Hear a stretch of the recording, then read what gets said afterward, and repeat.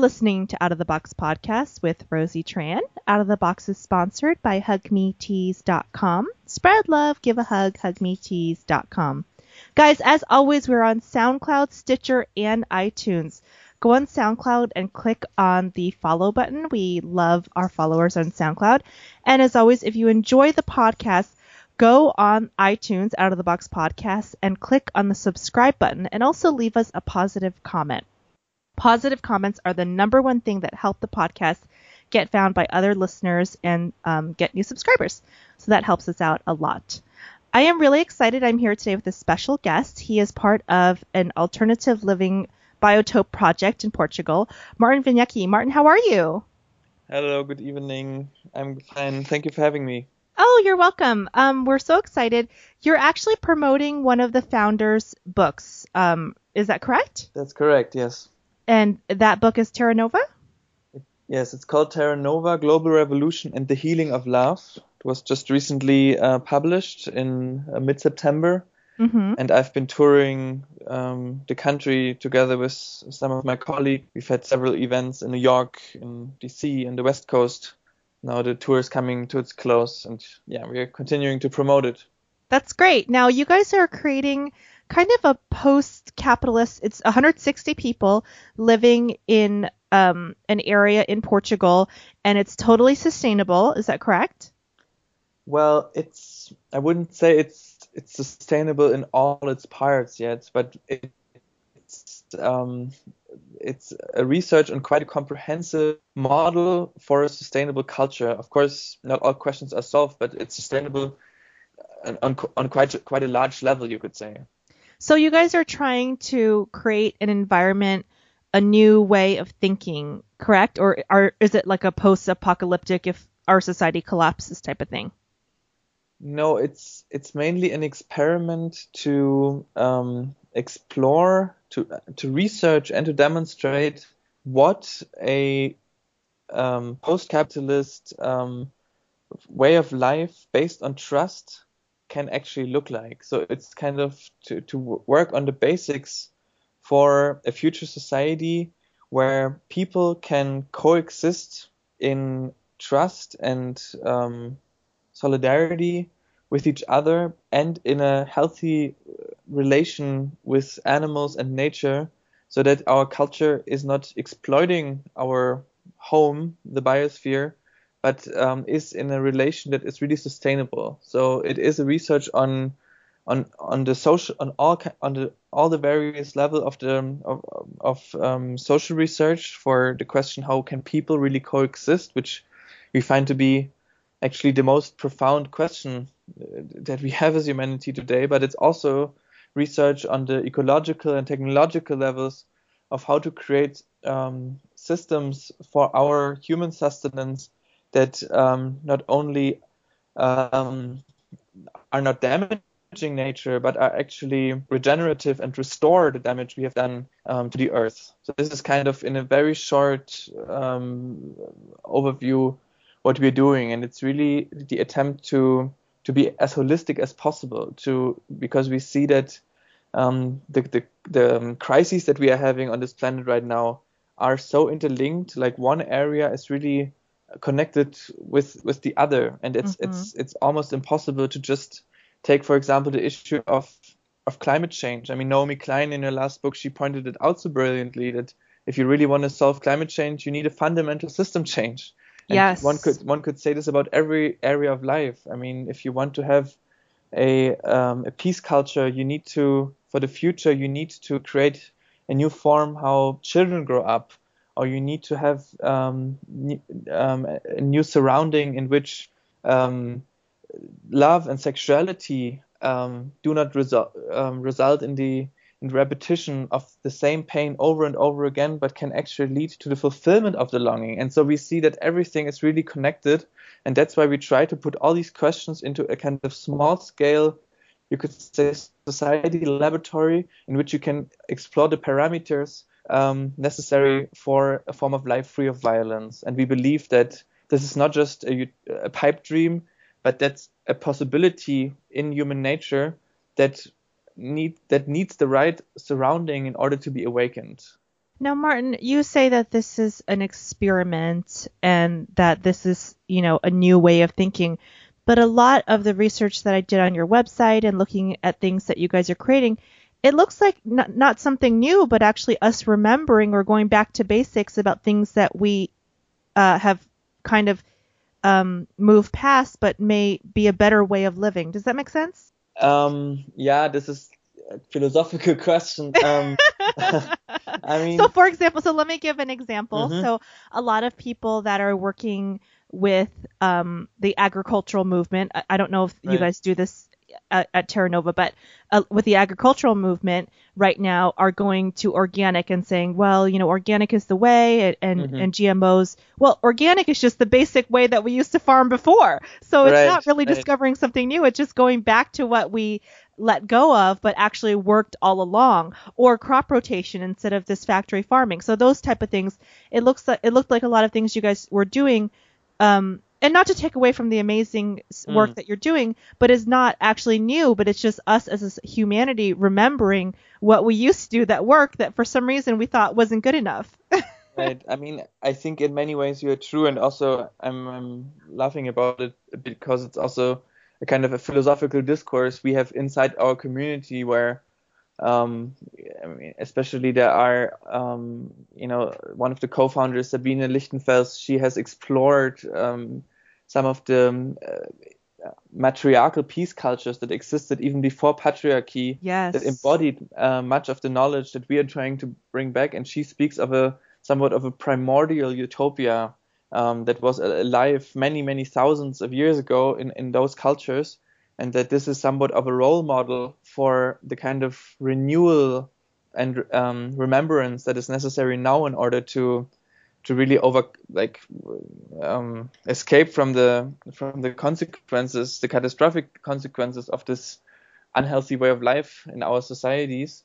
So it's interesting, and still I think it's also new in a sense. And if I speak about the tension between having matriarchal and patriarchal cultures, then in some ways we can also see that today, as this patriarchal era comes to a close, that it's not about having either matriarchy or patriarchy, but really creating a culture of partnership where the masculine and the feminine energies are really in balance and cooperation. And in some way, this is new. I think what you're saying is very, very, very important because I think that a lot of people see the masculine and the feminine as contradicting each other and not realizing that as humans, we all have not only both inside of us, but there's strengths to both.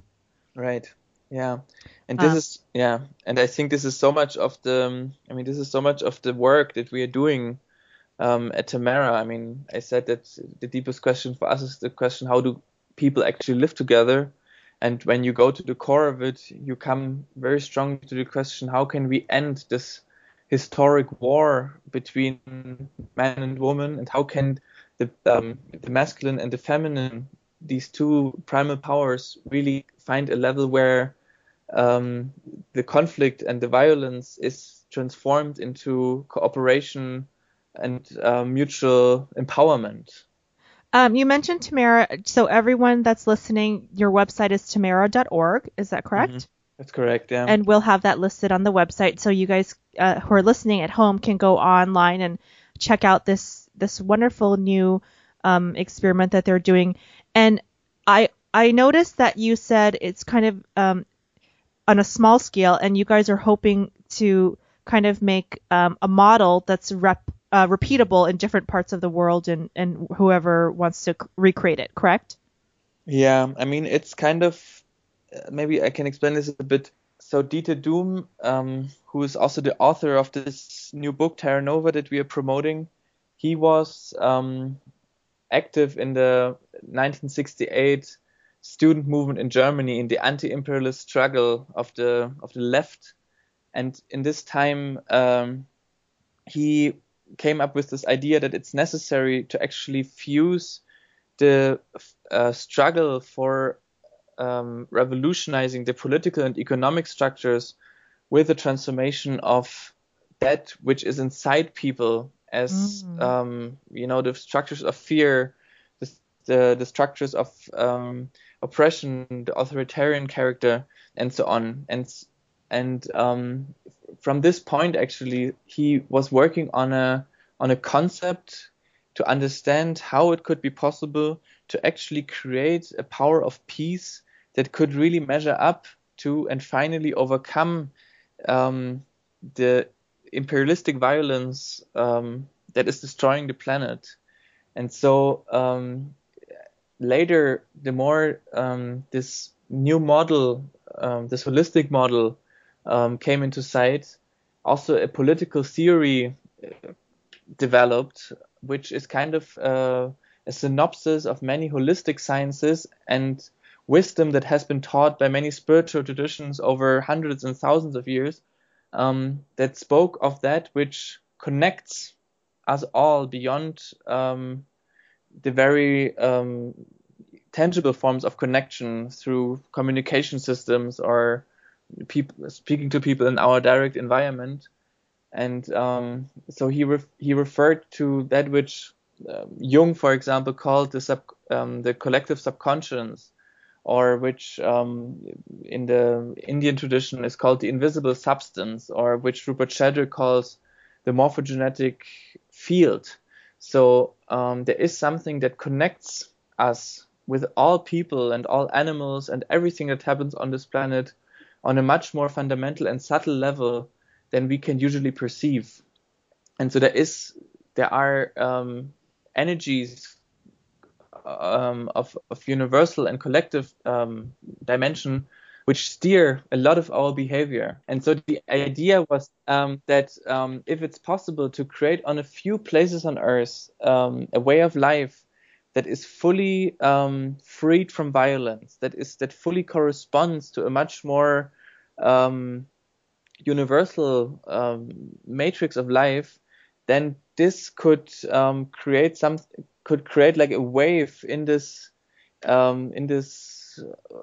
collective subconscious, you could say, and create an impulse on all places where people actually want to orient themselves in this direction. So it would not be something where we would go out to be missionaries for a new culture or something, but it would pop up almost naturally, as when spring comes, you have flowers popping out everywhere, because it's just as Victor Hugo said, nothing is more powerful than an idea whose time has come. So this is the idea, to kind of collaborate in the process of evolution. I think you're talking about a raising of an awareness or a hiring of consciousness, or maybe an evolution of humanity, or maybe devolution if we're just going back to our basics, but maybe a higher level of our basics. But I wanted to address something that you said, because maybe some of the listeners are listening and they started getting spaced out, thinking, okay, he's talking about some spiritual stuff, I don't know what's going on. And I totally got what you were saying, Martin, but you're not talking about some type of religion. No. And so that's important for me to point out for the listeners to understand that, because they might hear some type of spiritual energy, whatever, and say, okay, this guy's doesn't know what he's talking about. But you're not talking about a specific religion. No, you're not talking at all. about something that actually we're scientifically, now there's proof that we are programmed for this, because you talked about the communicating and the connection between people. We actually have these mirror neurons that allow us to experience empathy, compassion, other emotions that have no quote unquote evolutionary benefit that science can find, except for that we are connected. Right. So I want to put that out there for some of the listeners who may have thought that you were talking. It can be spiritual, but it doesn't necessarily have to be. Is that correct? It's correct. And also, I mean, it's really not that, that we are pursuing a certain religion. This is not the focus at all. But there is something where we have to find back in our, in the process that we are finding ourselves as humanity. We have to find back to a certain connection with life in ourselves life, in the connection with children, with nature, with animals. Our culture is so much based on a closed heart and on a sense of separation in all areas. And so of course there is also a spiritual component that happens when we are connected with nature and with our own truth and our own longings again. But this is not any religion of of what we have known so far. Yes, So yes, this and is, yeah, I totally agree with you. I just wanted to make a distinction yeah, for listeners sure. who may have heard the word spiritual and then kind of got off mentally. Yeah, Because that can be. understandable, very understandable. Yeah. um, so it sounds like you guys are trying to get to the root of what it means to be a human, really our humanity. Correct. Yeah. And that, I think actually many parts of religion have taken that away because it creates conflict when people have a belief that your belief is different than my belief, instead of that we all are similar because of our connection to each other and the life energy that flows through us and all those other great things that you talked about. Right, and I mean, when you now, as we are speaking about religion, I could also say that I think many religions, especially the big monotheistic ones that we know, they were founded by people who actually had this moment of insight into Yes. reality. And what happened later was that dogmatic systems were established around it. I mean, take Christianity. Jesus was a revolutionary. He was somebody who wanted to free people and take them out of the constraints of all these tight and oppressive and violent systems. And then what was done was that an organization was created that was cruel beyond compare. And so so it is interesting to speak of religion in that sense, because in many ways, religion did exactly the opposite of what it pretended. It pretended that it brings, that it shows a way to connect people to God, but in reality, religion in the form of the church, for example, it was an institution to make sure that people are separated Yes. from the divine and separated from their erotic longings and truth. And these both things were kind of preconditions in order to make people governable. And so this is actually this is a lot of the things that we are finding today, that all these oppressions and violations that happened to our ancestors, that happened in history. I mean, today we know that through epigenetics, that those things are stored in our DNA as a genetic memory. And so as we are working on creating social structures based on truth, based on solidarity, we find ourselves often confronting exactly this historic trauma.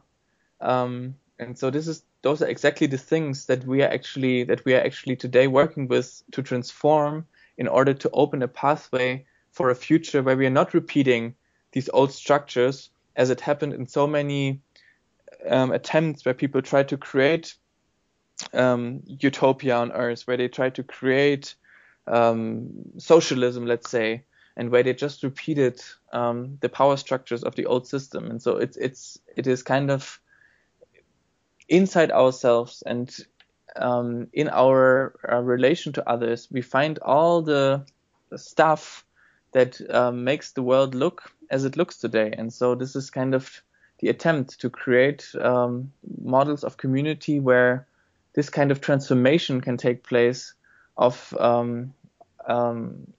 basically, you could say, from fear to trust, from the structures of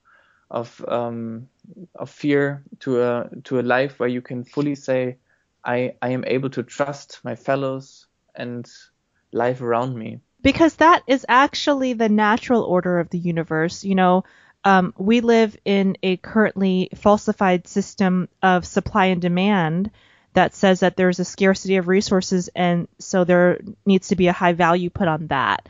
And the way that nature works is, if you see an apple tree, it just has apples everywhere. and there's not just one or two apples. Right. And, right? So the way that Mother Nature works is that there's an abundance of everything, and we don't need to hoard our resources or hoard, things from each other or hoard love. And so I think it's really important what you talked about healing that relationship, man and woman, or masculine and feminine, or that relationship within, or that relationship in the home life, to transform the outer world. Because people do not really understand, I think, that they're part of this big ecosystem, this biosystem of the world. And if we're not healed in our heart and in our home life and in our internal turmoil, then we project those issues outside, and that creates a ripple effect as well. And so Totally. that it sounds like you guys are trying to heal that ripple or heal that internally so that it creates a newer ripple or evolved ripple. Is that correct? Yeah. And this is actually really the core what you're describing right now. And if I just go back to what you just mentioned, the apple tree that just that doesn't hold back, that doesn't create artificial scarcity in order to have people pay more for the apple than they would if there are a lot of apples. That apple tree just likes having apples. Yeah, and it freely gives, and there is no calculation. And if I compare the way how nature gives, how it just puts out, I mean, sometimes even it seems like it's even wasting, it's like boom, putting out so much. And if you compare this to the way how we people usually nowadays behave in love, we are imprisoned in a system of calculation. And maybe when we grow up as children, we are still open-hearted, and we follow our impulses of love, of reaching out to people, of making contact, and after repeated experiences where where we see harshness or meanness or are punished, it's like an amoeba that has to contract its tentacles because it's hit by a drop of acetone. And so when we come in touch with this energy of love, and oftentimes it is through erotic attraction and contact, as soon as we encounter this energy of love, we start to calculate, and we can open to love only under very controlled circumstances, where we want to make sure that the experience that we have had in the past, where we were walking with this free, loving energy, this painful experience would never be repeated again. Mm-hmm. And so there is a really fundamental fear that is immediately triggered when we are trying to approach the most beautiful promise of this earthly existence. And so this is a topic which is usually handled as something very private. So and then as relationships continues, as conflicts become more severe, as jealousy breaks out and anger, this is something that people deal with one-to-one, or maybe they go to a therapist, but it is considered as a private topic. And so the first thing that we actually say, well, wait a moment, a topic which everybody is involved with, because we are all longing for love, and almost all of us, at least the people who are still engaging with this issue, are kind of are struggling with it. Such a topic cannot be regarded as a private issue only, as it is so fundamental to happiness or pain. It is a political topic of first priority, and so we have taken this issue into work as a public matter in community, and that's great. Yeah, and in order to be able to start to look for where is actually the structure that creates so much suffering, and where can a healing solution lie? And we see that a lot of it has to do in the core. Many it's actually not so much. Many people always ask, what is the kind of lifestyle? Do I have to live monogamously or polyamorously, or what is the way? But actually, this is not the first issue. But the question really is: am I able to trust in love, or am I governed by fear? Am I driven by the feeling of never getting enough, never being accepted? And so, and actually, I also see in my own experience that so much of what we look for in somebody else, in a partner, where expectations are created that then cannot be held, where fight begins. That so much of it has to do with actually having lost an embedment in a larger social system, let's say in a community, in a tribe. And so that love, in order to be healed, first of all needs to embed it again in community, in a space where people really live together in solidarity. And so this is kind of part of, this is actually it's the main work that we are doing in creating communitarian systems where this kind of transparency, openness, truth is possible again, where lovers, also when they come to difficult points, do not need to leave each other again, because there is a supporting surrounding with them that can work with these issues. So it's creating a system of solidarity for this issue of our lives.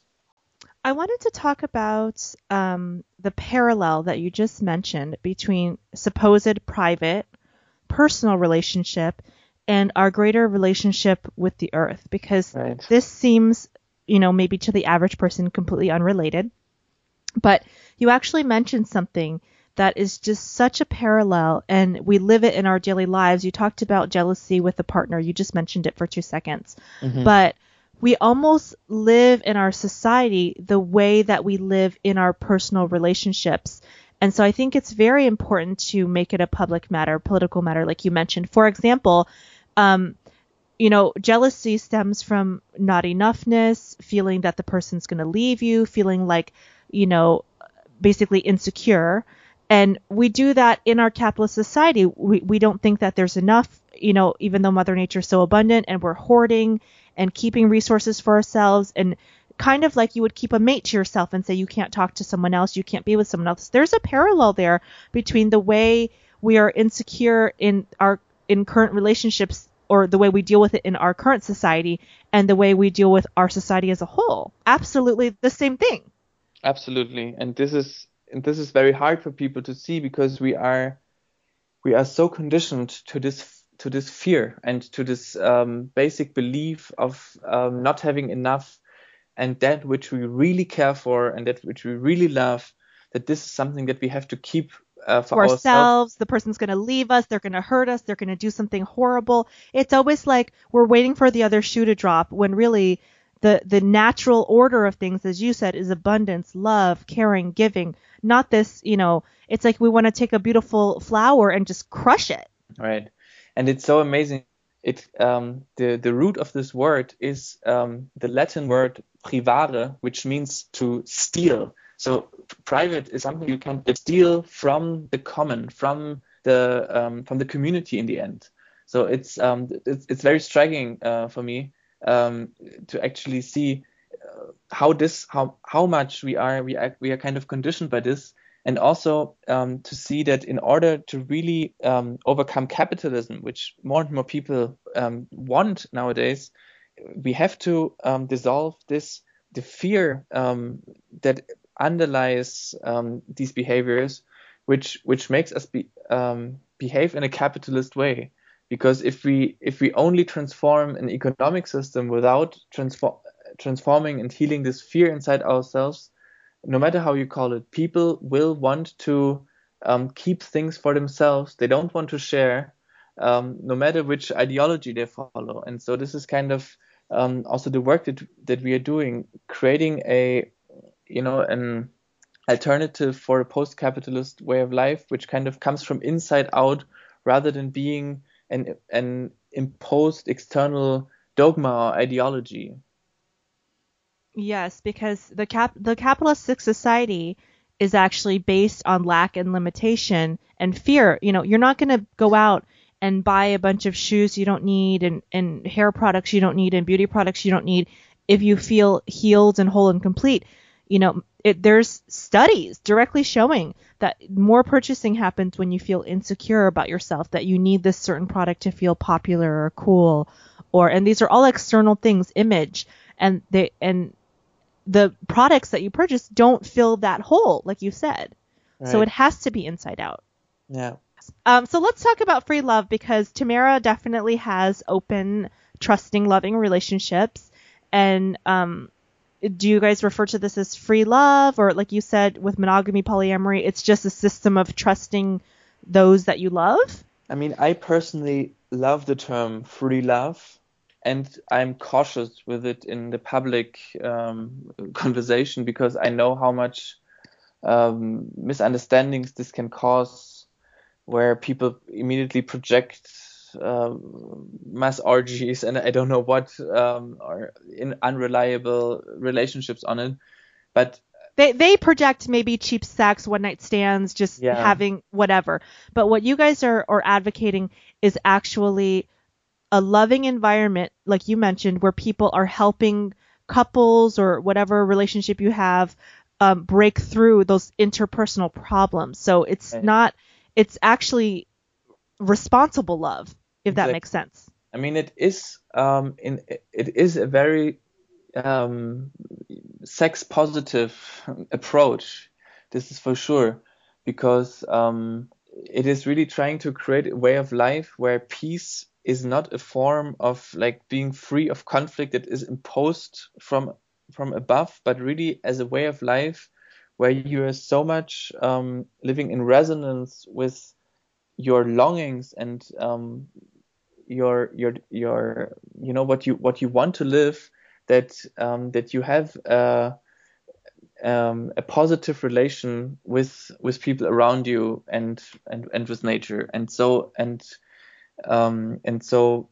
actually the work on the love issue is strongly a way where we are trying to see how can we really make these the different longings that exist in this area compatible with each other in a new system of life. And so there is, for example, there is a strong longing for intimacy and partnership, where we want to find a person, or maybe want to find somebody that we can really deeply find as a soulmate, have this home space. But then there's also a profound hope or adventure for erotic openness for different contexts, and in a way the culture of free love is one where we are trying to see how can these longings come together, and of course what is important is that there is no law of what type of relationship somebody has to have. So it's, if somebody wants to live in a monogamous form of relationship, that's totally respected. And if you want to have many partners, this is also respected. What is important is that there is transparency about it, and honesty and openness. Yeah, and that these things happen in a way that they increase the trust, and whenever you are really able to express what you're doing and what you want on a level of authenticity and truth, my experience in the community has been that it's always being supported. And this is the guideline, and truth can also change. There can be different phases, but what is important is that that deceit and lying is taken out of love. That love partners no longer have to lie to each other because one of them or maybe two of them are attracted to others, and in order to maintain a relationship need to conceal it to the partner in order to be able to keep up this system of relationship. And there is just in this little example, there is so much suffering and war, small scale war in love that results from a system where this kind of truth is not possible. And so a lot is the question: how can these two longings really come together? And a big part of it is really is the place where I, as an individual with my longings and my love, and my partner, where we can find this embedment in a community that we really trust, where we are able to open ourselves to share, instead of creating a fence around our relationship and saying this is something private where we don't allow anybody else to look into. It's so much the solution of the so-called personal issues is a matter of how they are embedded in a new social structure. And actually, there have been social science studies that show that there is a lot of stress created in the nuclear family that currently exists. Oh, totally. Because, previously, as you know, humanity, we were living in tribes or small villages or communities. And so maybe I have a need, maybe not a sexual need, but a need to be heard. And I would go to the next hut, or I would go to the circle of wise women or whatever, and I would get that need met. And now, because we're living in the nuclear family, I only have my husband to rely on for all of my needs, emotional, physical, sexual, everything. And that's a lot of strain to put on one person. Yeah.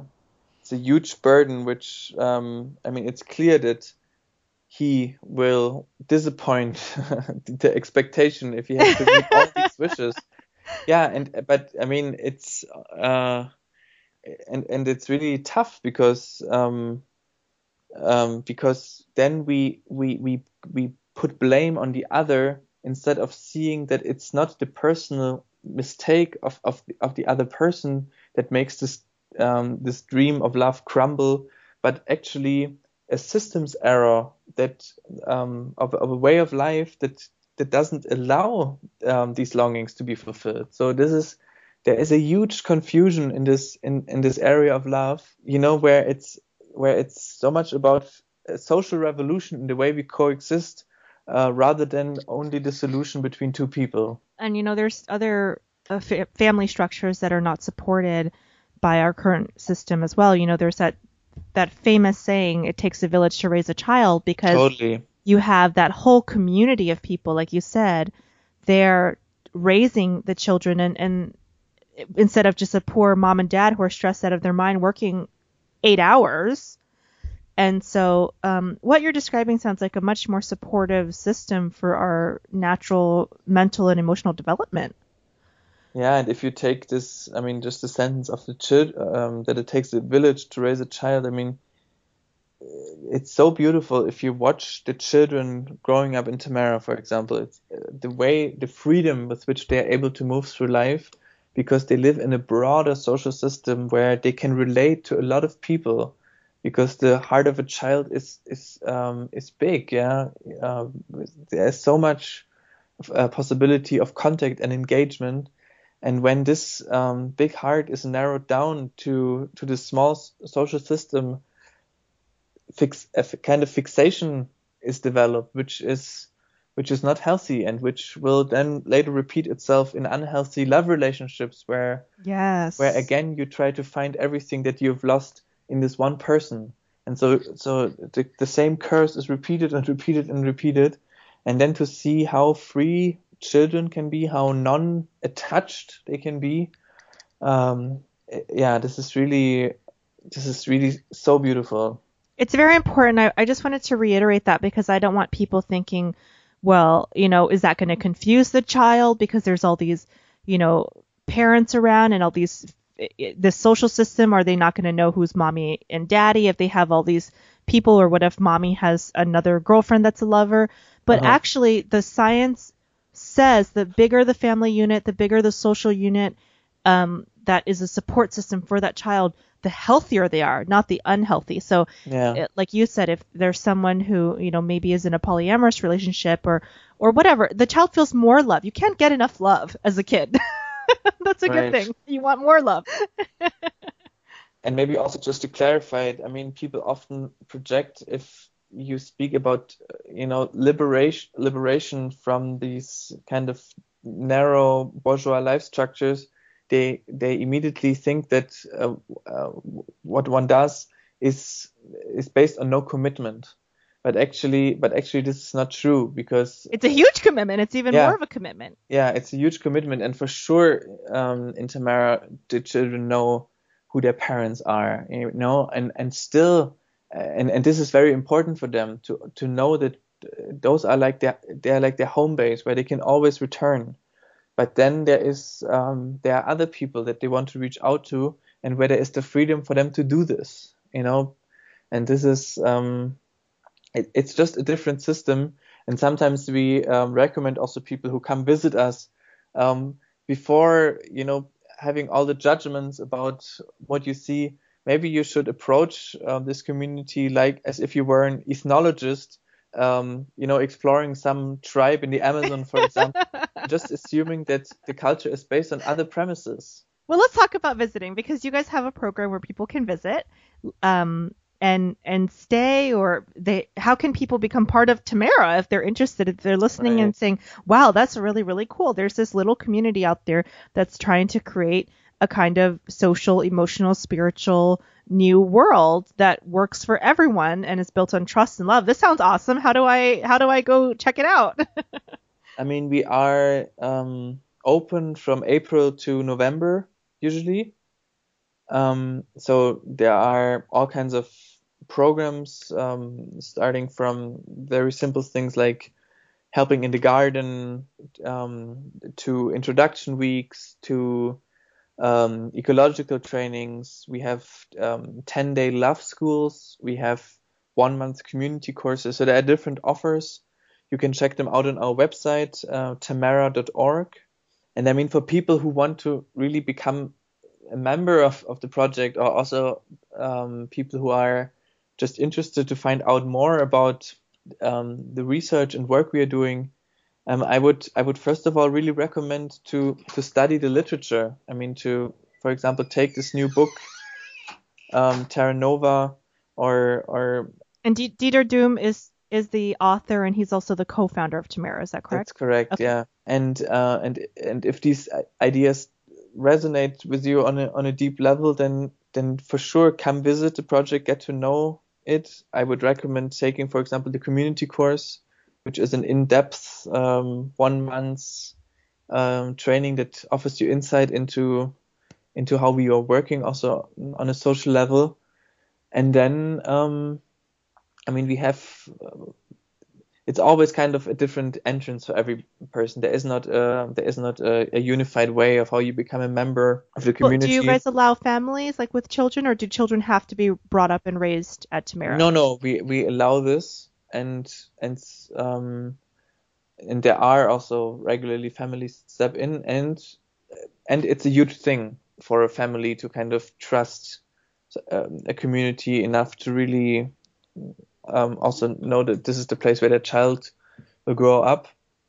And it takes time for people to really become part of the community, because the transition from what we spoke about, a private way of life, into a communitarian one is immense. And even if you have a lot of enthusiasm about doing this initially, you will get feedback, from community members, but also by your own limitations to the degree of how much truth you are already able to bear, how much you actually can already live together with people. It can be quite intense, because it confronts you also with your own structures of fears, with your beliefs, your own dogmas, your own of how much you think you're open-minded, but once dealing with structures, the new structure, your system kind of overloads, right? Yeah. And I mean, you said it, we just had also this keyword of feedback. I mean, this is something very important in a community, that And it's important for all living systems that want to stay healthy and alive, that there is constantly feedback between the different individuals. So in society, people can walk around with a very banal, difficult character structure and carry it for 60, 70 years simply because they're not being told that they have it. So the mechanism of feedback is destroyed. It hardly takes place. And if we speak truth to each other, if we tell the other what we actually think about them, people are easily offended. And so and what we are trying to do is actually the opposite of trying to practice as much feedback as possible. Of course, trying to do it in a way that it supports the other and doesn't hurt the other. But we are trying to do this so that we actually know again what we think about each other, so that we can trust one another. Because if we don't say what we think, I mean, trust is something shallow. And a lot of people, even though they may feel or believe that they're very, very open-minded, we all wear masks in this world. Yeah. And like you said, you guys are practicing real honesty. And I think what Martin was talking about, for the listeners who might not understand maybe the lingo, is that we have different social structures. For example, being polite.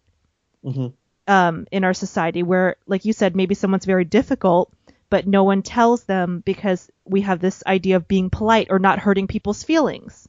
Right. And so this person may go, like you said, for 60, 70 years being very, very difficult and thinking that everyone else has a problem, not them. Yeah. And so when you're living in a community where everyone's being genuine and truly honest with each other, you might hear some stuff you don't want to hear. Yeah. So, and it's also very different. I mean, if you know that you are part of a community where you are that is based on mutual support, then you are also more ready to receive feedback also on things that might be not so pleasant for you. Because all the feedback is not to bring people down; it's to raise them up and help them evolve and improve. That totally. You guys are offering, right, Martin? And it's somehow they of course want to change themselves because they don't want to. I don't want to remain the same person as I am, but I want to free myself from the old structures of fear and mistrust and all of this regulation in order to face the blind spots in myself. Because usually the things that where I'm stuck in negative patterns are the places that I'm not even conscious about myself. And so I need others to tell me what these structures are and to draw my own consciousness to these places. Okay, so people can come and visit from April to November and try it out, and and you said that it's a different process for everyone to come into the community. What about leaving the community? Is this like a lifetime commitment, or do people come in and out of Tamara depending on what their life is telling them to do? I mean, there are people who have lived in the community for 30 or 40 years, so there is a lot of continuity. And I mean, for some people, they live in Tamara for a few years and then go on to other places. There are also people who live there for 10 years, go very deep and then see that actually now their life journey brings them to other places. So there are different ways. And for us, over the last years, it's actually become more and more important to see that beyond this local community, a planetary community wants to arise that really works for this new culture, because it is it's not bound to this one place in Portugal, and so it becomes also more flexible, where I actually live on a local basis.